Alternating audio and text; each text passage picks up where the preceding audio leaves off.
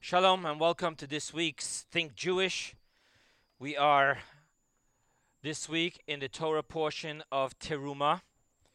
Terumah is the word for a donation, used today even in modern day Hebrew. There's other words in the Dava, but the word Terumah comes from the Torah, and what it basically means is God started a building campaign for the building of the Holy Tabernacle in the desert. Okay, so I want to just start with a little bit of history. So let's start with the history of the evolution from Mishkan Moshe, the tabernacle that Moses built in the desert, to what ended up what ended up becoming the Holy Temple on Mount Temple in Jerusalem. There's an evolution in history how that happened. Okay, so first we have a mobile tabernacle, which is continuously being disassembled and reassembled as the Jews are moving. And then somehow that evolved into the amazing permanent construction, the edifice of the Holy Temple on Temple Mount in Jerusalem. So let's just go a little bit through that history, okay? So let's start with how it all began. It all began with the verse in the beginning of this week's Torah portion, and what does it say? Ve'asu li migdash v'shachanti betocham. And they shall make for me a sanctuary, and I shall rest in them. Plural. Which is problematic. It should have just said, rest in it. God said to make one. So why do you go from singular to plural? So simply speaking, our sages say that this them refers to prophetically the Mishkan is going to turn into a Mishkan Shiloh, which is going to turn into the first temple, which is going to turn into the second temple, and then speedily in our days, the third and final temple. So one interpretation is that it is that prophetic statement. I will dwell in all of them throughout the history of the Jewish people. So let's talk about the them, okay? Again, I'm not talking about every single place the Mishkan moved. There are other places that it moved in between. I'm just talking about the places in which it evolved into a different type of construction. So the first one we have, as we mentioned, was Mishkan Moshe. God tells Moses how to build it. So inside were the vessels, the holy vessels. We talk about the holy vessels primarily, just quickly through them. We're talking about what everyone knows is the two altars. We talk about the holy ark. We talk about the menorah. We talk about the table of the showbreads. That's in general. That always existed in every single one of the Mishkan/holy temples. However, the walls and the roof were different. In the desert, they were made of beams that lined up together to form the wall. And the roof was 3 curtain rugs that were made specifically, craftsmanship, how they were made in design. And they were laying one on top of the other, and that formed the roof. Now, again, I'm jumping. I'm not telling you every single place where it stopped and how. I'm just talking about the evolution of the edifice of the Holy Temple. We got to Mishkan Shiloh. Shiloh is a place. And over there was a huge change. By the way, it wasn't for just a couple of years like the other places. We're talking about 369 years it stood in Shiloh. In Shiloh, the change was made only in the walls. It was no more beams that were lined up together. It became solid walls. However, the roof remained still those 3 curtain rug rooftops. Okay? Then, again, I'm jumping through history. And what happens? King David turns around to Prophet Nathan and says, how could it be that I am living in a palace and God is living in a tent? And King David was the first one who had that thought to establish a permanent edifice for the Holy Temple. However, as you know the history, God tells King David, your hands are full of blood. This is the house of peace. So not you, but your son will actually build it. And the son's name is Shlomo. Ki shalom yeh biyamav. There will be peace in his days. So King David is the one that prepared everything. However, King Solomon is the one that really built it. Okay? That stood for 405 years. And now we have a Bet HaMikdash, a holy temple, which has walls and a roof. Okay? So now we already don't have the curtains either. Then there is the destruction of the Babylon, destruction of the Holy Temple, the first Holy Temple. They go into exile for 70 years. Ezra the scribe then returns with the Jewish people to Israel, and they build a second Holy Temple. The second Holy Temple, from an edifice point of view, was again a permanent walls and a roof. Now, the second temple itself went through evolution.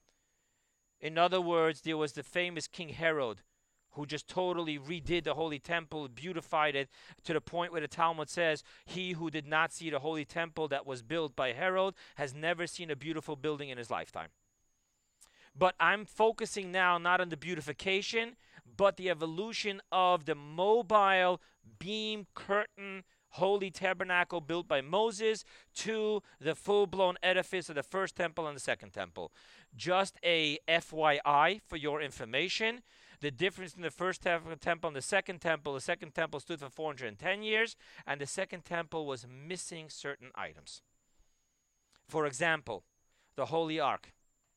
We're taught by our sages, the Tosefta says, that King Yoshiel, when he foresaw the Babylonian coming and to destroying the temple, he actually hid the Holy Ark so it wouldn't end up in their hands. We have never found that Holy Ark. In the second temple, the Holy Ark was one of the couple of items that it just wasn't there. But again, tonight I'm not focusing on what's going on inside the temple as much as I'm focusing on the edifice of the temple. Okay? So I just shared with you a very brief timeline, how we went from beams covered with gold to with beautiful rugs on top to a full-blown beautiful building in Jerusalem. King David is the one that moved it to Jerusalem. There's a whole story of what happened when he was moving the ark to Jerusalem, so forth and so on. Okay? Now, with that being taken care of, again, I just want to tell you that the question of the plural them is already the Torah prophetically speaking of all this evolution up to the one which when Mashiach comes, we will build. Now let's focus on a teaching, okay? The teaching comes from a Medrash Shmuel, I believe, and a Vayikra Rabbah, Medrash Rabbah, and it says as follows. The wording, let me first use the wording. The wording of the verse is, and they shall make for me a sanctuary, and I will dwell within them. This word, for me, in Hebrew it's one word.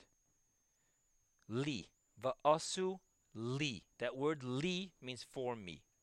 Now you remember last week I spoke about this word li in our class. And I quoted to you the same teaching I'm about to quote to you now. Everywhere where the Torah states the word li, eino zaz le'olam, it does not move, it does not budge forever. And then the Medrash goes on to say, as an example, what does it say by the building of the Holy Temple? It says, va'asu li. Okay? Simply speaking, what is this teaching telling us? That the Holy Temple is eternal. Va'asu li migdash, for me. And the sages teach us wherever the Torah uses the word li for God, it is eino zaz, it's unchangeable, and it's eternal. So the Holy Temple is eternal and unchangeable. Simple teaching. By the way, in parentheses, you remember that last week we explained why. Because the word li refers to what? The essence of God, upon which it says, I am God, I did not change. Ani Hashem lo shaniti. So we spoke about that once you hit that unchangeable, eternal essence of God, we can say, eino zaz, it doesn't budge. It is, was, and always will be, as is. That was last week. This week we're going to ask a very obvious question. How can the Medrash say that concerning the Bet HaMikdash, it says the word li, for me, which is unchangeable and eternal, when I clearly just listed to you the change from the tabernacle, which is mobile, into the full-blown permanent edifice on Temple Mount in Jerusalem, which ends up being destroyed. So how can you say the word li concerning the Bet HaMikdash and extrapolate and expound upon this word that it means it's unchangeable and it is eternal, when we know, factually speaking, historically speaking, the Holy Temple was changed? It evolved from Mishkan Moshe to Mishkan Shiloh, which evolved into the first temple, which evolved into the second temple, which was destroyed, and we're still waiting for the rebuilding of a Holy Temple.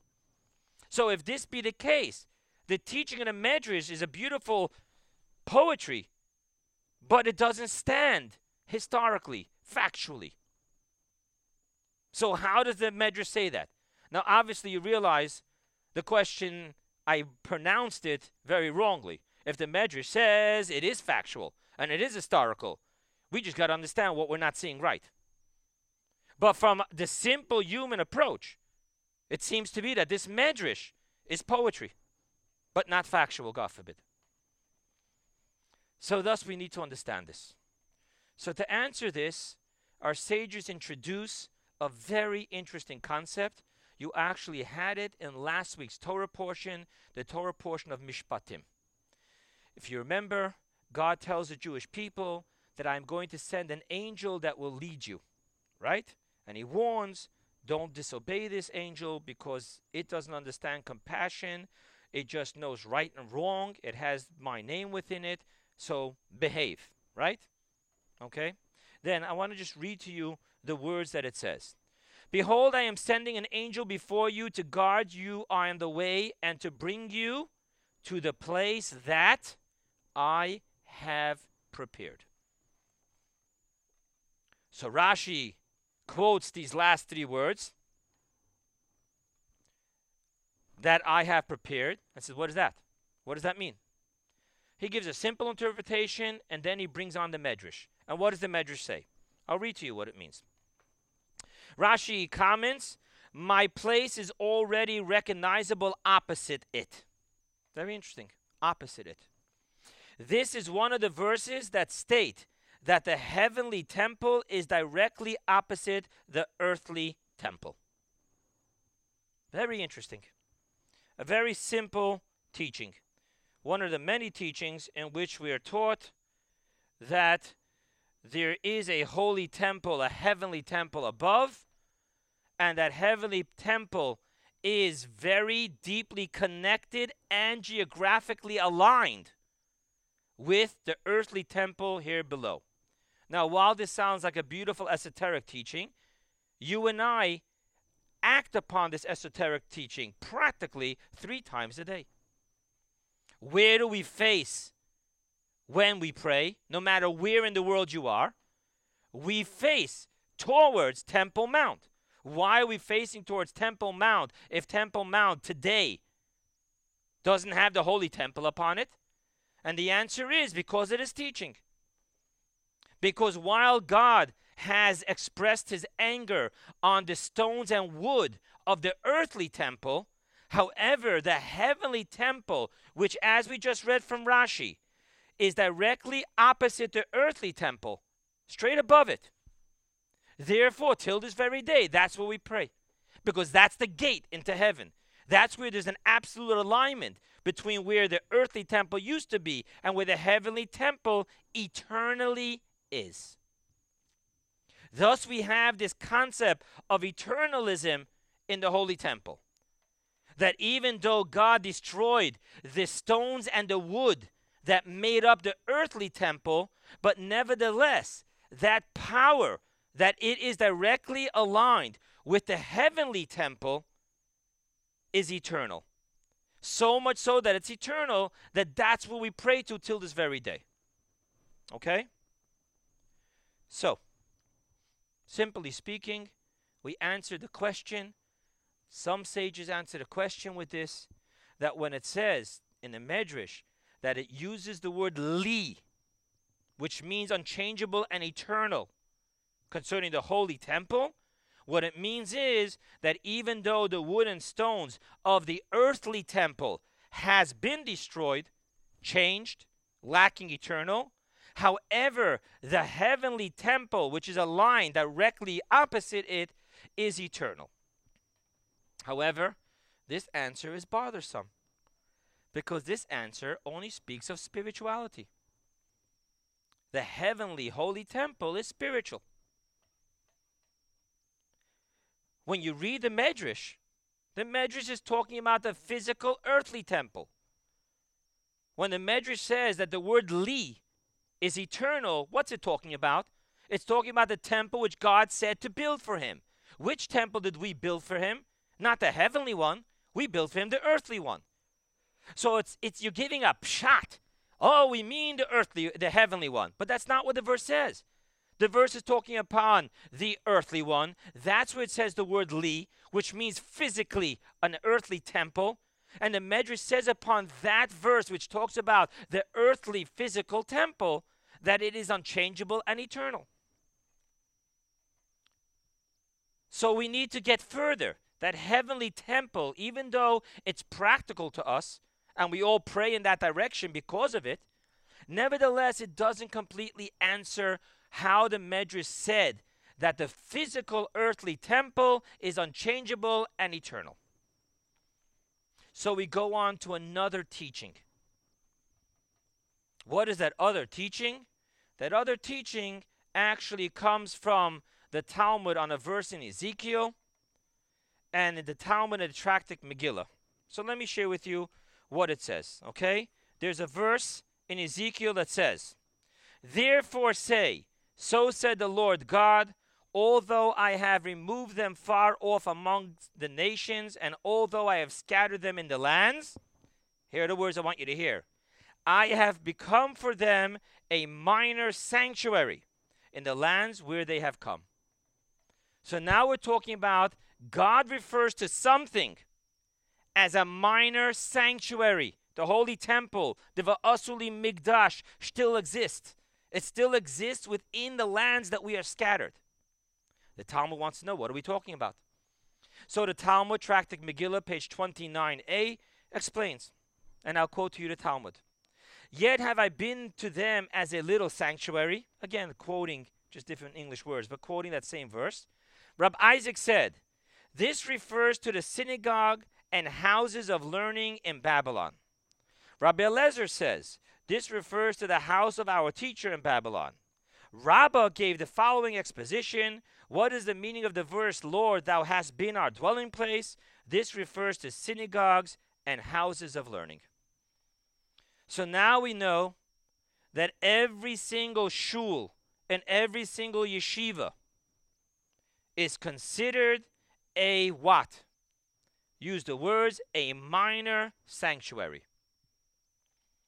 Thus, the eternalism of the holy temple physically also exists. Not just on the remains of Holy Temple Mount, which, by the way, I just want to stick in parenthetically speaking. We're getting deeper and deeper, but remember just a simple Jewish law. All you were in Jerusalem, then you all went to the Kotel, you all saw the sign. Jews may not pass.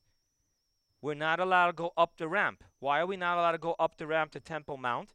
Because of this rule of the Medrash. The holiness has never left.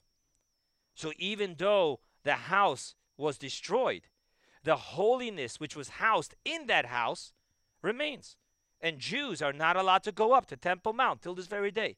That's just practical halakha of what we're saying here. The holiness has never budged. But we're going deeper than that. We're looking to see, where is the holy temple today? Where is the eternalism of a holy temple for us today? So now we come to the Gemara, the verse from Ezekiel, the Talmud teaching upon that verse in Masechta Megillah, that it refers to the house of prayers and the house of studies. Okay? We're going to remember, our job here is to make everything complete circle. Not just throw words, oh yeah, that sounds nice. House of this, house of that, yeah, it's beautiful. We got to be real. And it seems to be problematic here. Because if this was really what we're standing right now in both, this is a house of prayer and a house of study. There's a whole bunch of laws about the Holy Temple. There's laws about how you guys are sitting and drinking, how I'm just standing here talking. There's whole laws. There's really laws about the Holy Temple. Granted, there's also laws about a shul and a house of study. But this seems to be just kind of poetics. You should know that the Holy Temple today is your local shul and your local yeshiva. Makes for a great fundraiser. But where's the practicality of it? So we need to understand this, and we're going to tonight. However, I first want to share with you that these two answers that I just shared with you, A, the heavenly Holy Temple, B, the earthly houses of prayer and the earthly houses of studies, are not two separate answers. But rather, from the point of view of Hasidus and Kabbalah, it is because of the eternalism of the heavenly Holy Temple that today the local shuls and the local house of studies have that holiness of the Holy Temple. So they're both really being one answer. There is an exactly aligned in Temple Mount. There's an exactly aligned there in heaven, a heavenly temple that's eternal, and that manifests itself in the earthly temple today through the houses of prayer and the houses of study. Okay?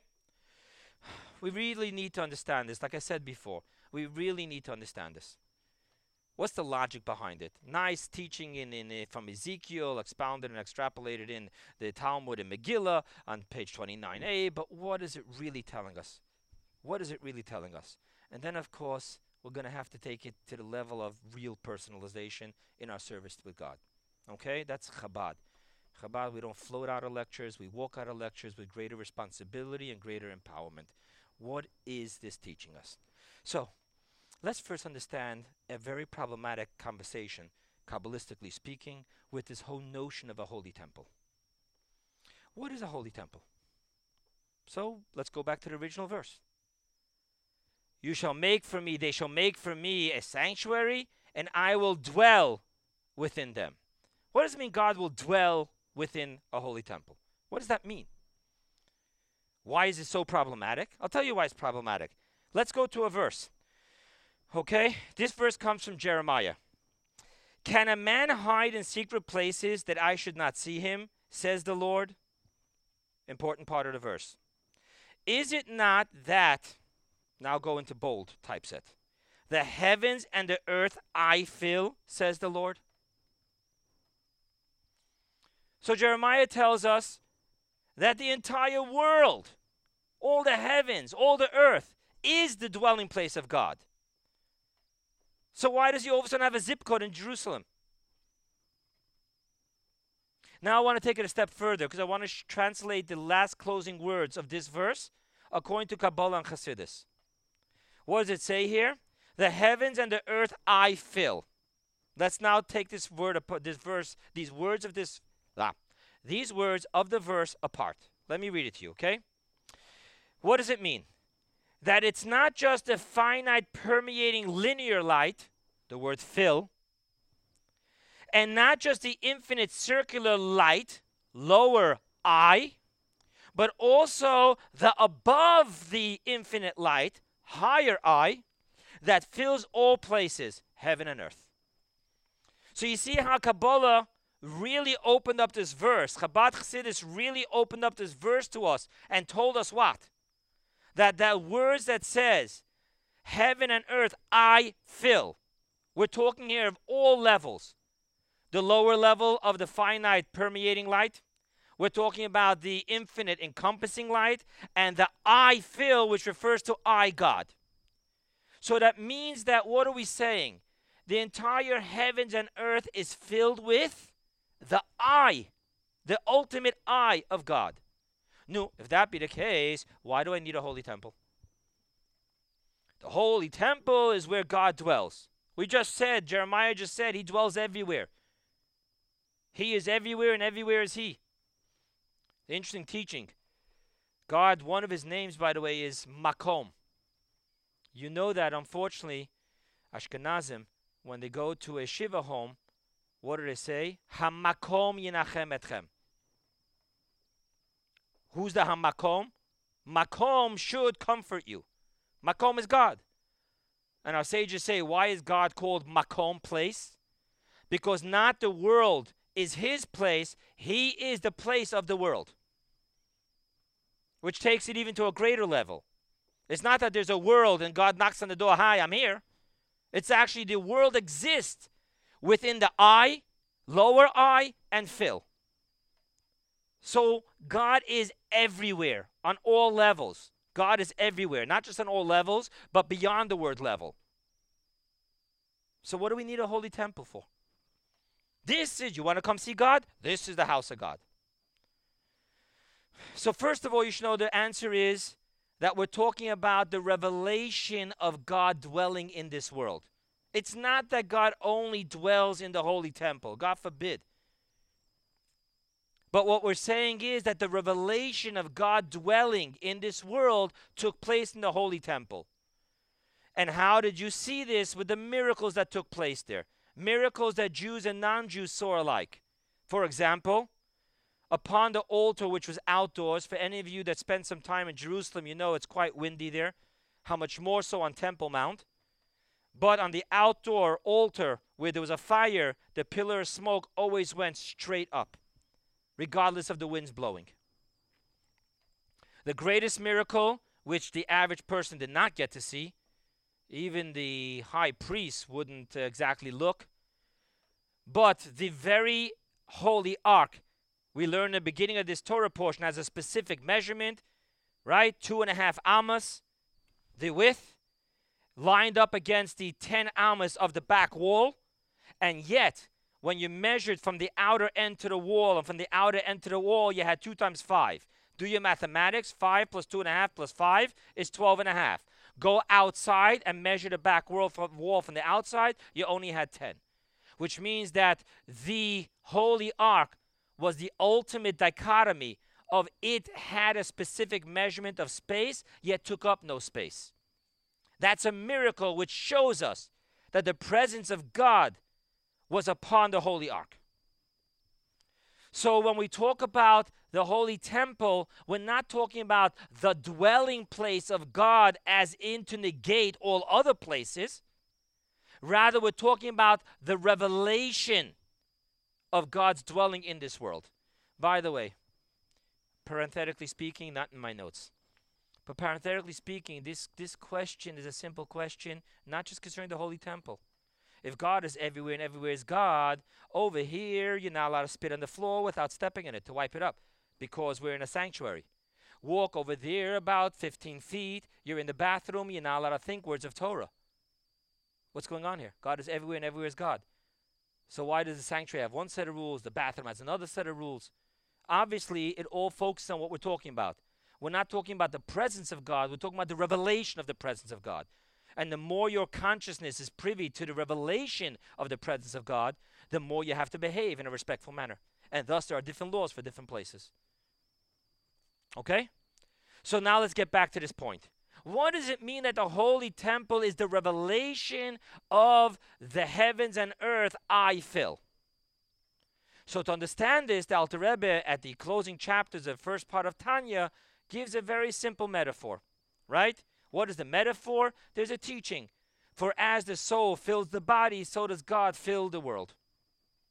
So now let's talk about the relationship between the soul and the body. The soul is the life force of the body, every single organ of the body and every single cell of the body. Every one of your tissues, your cells, needs to be alive. Life equals soul. Thus we know that the soul dwells in every single organ and in every single cell of your body. Yet nevertheless, there's only one organ of your entire body, which is the perfect vessel for the revelation of the soul's dwelling within your body. What is that, my friends? Your brain. Now, through the brain, passing through the nerve system, the soul connects to all of your organs and all of your tissues, your cells. However, what is the one organ which was built to perfectly be the vessel and house of the revelation of the soul's presence in the body? Is only the brain. And from the brain, it connects to everything. Now let's talk about what is the brain organ of heaven and earth. What is the brain organ? We're talking about what is the organ of heaven and earth, which is the perfect organ vessel for the revelation of God's dwelling throughout the entire heavens and earth. The answer is as follows. It is the 10 Commandments engraved into the 2 tablets of covenant, which was placed into the holy ark, which was placed into the Holy of Holies of the holy temple. That brain organ, which is the perfect revelation, which is the perfect vessel, organ of the heavens and earth, to be able to be the vessel and home of the revelation of God's dwelling, that I fill heaven and earth, is the 10 Commandments engraved on the 2 tablets of the covenant, placed into the ark, the holy ark, placed into the Holy of Holies of the holy temple.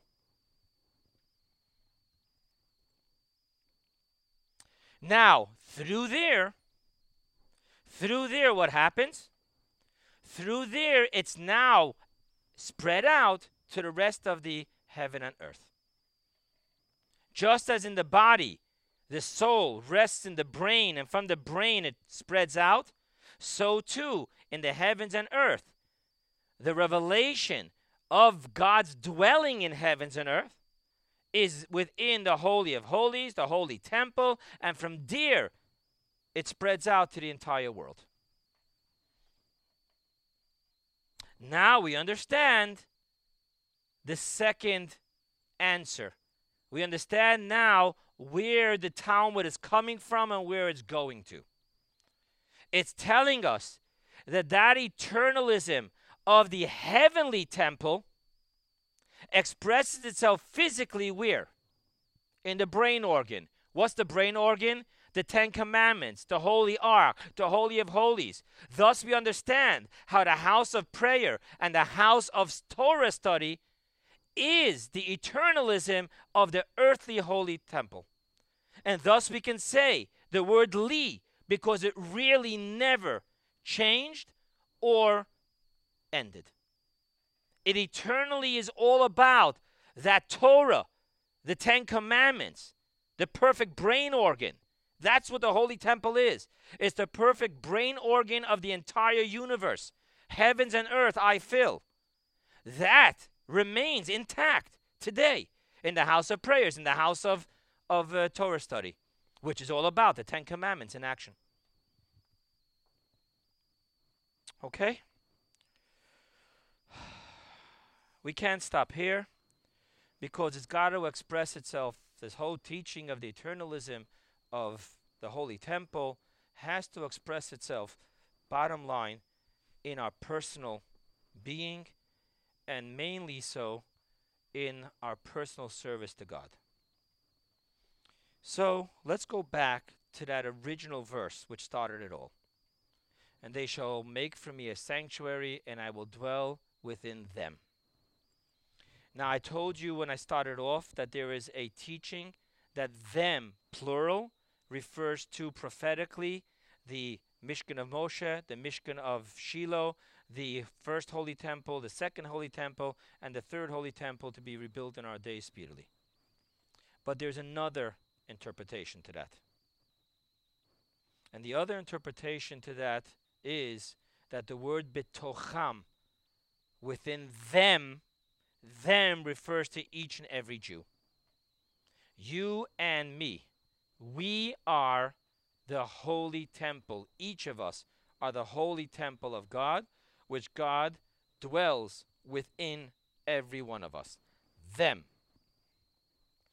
Now, we need to understand how everything we just spoke about manifests itself within this personalization of them, and how does it express itself in our service to God. Now, There are many, many beautiful teachings about all the vessels in the Holy Temple, how they exist within our physical body, and what service each one of them demands. There's the Holy Ark, which is the brain. There's the altar, which is the stomach. There's the inner altar, there's the outer altar and the inner altar, which are the two layers of your heart. There's the table, which is your stomach, and everything is explained. Today, I'm not going to be talking about each individual vessel, because tonight was about the edifice, the building, the construction of the Holy Temple. So let's go back to the original state, the way it was by Moses. And what do we have? If you remember, I told you that the walls were made up of beams, and then there's the top, which was the three tapestries, the three curtains, the rug curtains that hung. In the world of Kabbalah, we talk about this as the rugs being the outer encompassing power, and the beams of the walls, which were covered by the rugs. The rugs went all the way down. Not all of them, but the first one went all the way down. The second one even hung even lower. The third one was just exactly the size of the roof. But the beams were covered. Other people say that it's not just the beams, it refers to the vessels. But however, what we're trying to get to is there's the outer encompassing, and then there's the inner digestible. Two different parts that make up the edifice of the Holy Temple, the tabernacle. What does this mean to us in our service? How does this exist within me? I am the holy temple of God. Where within me is there the outer curtains encompassing and the inner digestive, the beams that are covered by the curtains?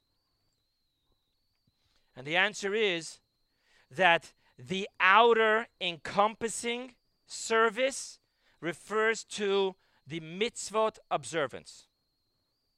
Mitzvot in the world of Kabbalah and Hasidus are called garments, because mitzvot is what has God's infinite will encompass and clothe me. The inner digestible service is Torah study. My mind actually digests the wisdom of God. And thus in the world of Kabbalah and Hasidus, Torah study is called the bread within my stomach, because we digest the infinite wisdom of God into our paradigm until it becomes the ways of our flesh and blood. So we have the outer encompassing, which is where we become clothed and encompassed by the will of God through performing His will, mitzvot observance. And then there is the inner digestible, which is Torah study, where I eternalize and intellectually digest the wisdom of God. To make it just a little bit more detailed, in truth, each one of these are made up of both. Mitzvot observance has inner and outer. Torah study has inner and outer. How so? Mitzvot observance is divided primarily into two categories. One is chukim, statutes, that which the human intellect cannot understand. It's illogical. For example, the red heifer, of which King Solomon, the wisest of all men, said, I have wizened and wizened, and it remains distant from me. I can't understand the red heifer. So that is the distant encompassing. But then there are mitzvot, which are called mishpatim, judgments. This concept means that they do have a way of us logically understanding them. So within mitzvot themselves, there is the chukim, which is the absolute encompassing. And then there is the mishpatim, which does flirt with my intellect. I could somehow digest understanding the whys and the hows of this mitzvah. But nevertheless, mitzvahs are primarily all about observance. So therefore, all mitzvot are called garments. Torah study is the same way. Torah study has the inner, which is the Talmud, the revealed Torah. With the methodological ways of the Talmud, my brain can completely digest. I can teach my mind to think Talmudically, the way it attacks an issue. But then there's also the esoteric teachings, which are all-encompassing. So within Torah study itself, you have the inner Talmudic study, and you have the outer esoteric Hasidic study. But nevertheless, Torah study is all about intellectually digesting and understanding. Even Hasidus, we're giving a lecture on it now. We're understanding it. So thus, generally speaking, all of Torah study is the inner. Thus, we now understand that we are the Betocham. Not just is the holy temple, which houses the holy ark, which houses the holy tablets of covenant, which has engraved within them the 10 Commandments, which is what's at play in every shul and in every house of study. Not only is that the brain organ, which is the perfect vessel for the revelation of God dwelling within heaven and earth, but you and I, we are the perfect walking, talking brain organ of the universe, in which the revelation of God dwelling amongst us, within us, is revealed. How so specifically? Through our Torah study and through our mitzvah observance. By the way, again, it's not esoteric, it's just practical. When you point at a Jew and you see he has a kippah on, you see he has tzitzis on. When you point to a Jewish woman, you watch her behavior, her lighting candles. They point with a finger and says, these are the people of God, which is exactly what they did by the Holy Temple. This is the home of God. It's just that practical. Let's not always make things esoteric. So in closing, we know that the Holy Temple is unchangeable and eternal. It is so. Why? Because it is the brain organ of the universe, which is the perfect and only organ vessel for the revelation of God dwelling within heavens and earth. Heavens and earth I fill. That's so because of the 10 Commandments engraved within the holy tablets, housed within the holy ark, housed within the Holy of Holies, housed within the holy temple, which expresses itself today physically in the houses of prayer and the houses of study around the globe. We then went and explained that this has to become more personal. It's you and I, you and me. And then we went on to explain that how is this done? By everyone having within us the edifice of the holy temple, which is made up of the encompassing roof and the internal beams that held up the wall. They are the wall. What is that to us? That is to us Torah study and mitzvah observance. Being clothed and encompassed by the will of God and digesting the paradigm, the wisdom of God in Torah. Now, here's an important thing to understand. How is this possible that you and I should make a house for God? I mean, let's just be practical. All beautiful Torah studies. How is it practical, you and I, very imperfect human beings, to make daily from ourselves, from the shul, from the yeshiva, a home for God? So it works like this. Because the eternal God commanded the eternal tzaddik Moses to build the eternal tabernacle, which he physically did, that has empowered us with an eternal heavenly temple, which empowers you and I to consistently be and build earthly holy temples, in which the revelation of God's dwelling, filling heaven and earth, is here. And that empowers us by doing this again and again and again. More mitzvot, more Torah study. What do we end up having? That we will bring that word, which Rashi says. It says after the building of the tabernacle commandment, it says the word v'chein ta'asu, and so they will do. Says Rashi, what does it mean? And so they will do. God's commanding us right now to do it. So Rashi says, in the name of the Talmud and Sanhedrin, v'chein ta'asu ledorotam, for generations to come. Again, simply meaning, what does that mean? generations to come means that the Mishkan Moshe, they will have to rebuild into the Mishkan Shiloh, which will be rebuilt into the holy first temple, which will be built into the holy second temple. But I want you to take it back a step and now read the words. Build me the house that will last eternally for generations. Which one is that? The third holy temple. And that's the one that we bring daily by making of ourselves that perfect brain organ for the eternal revelation of God's dwelling within us. Thank you.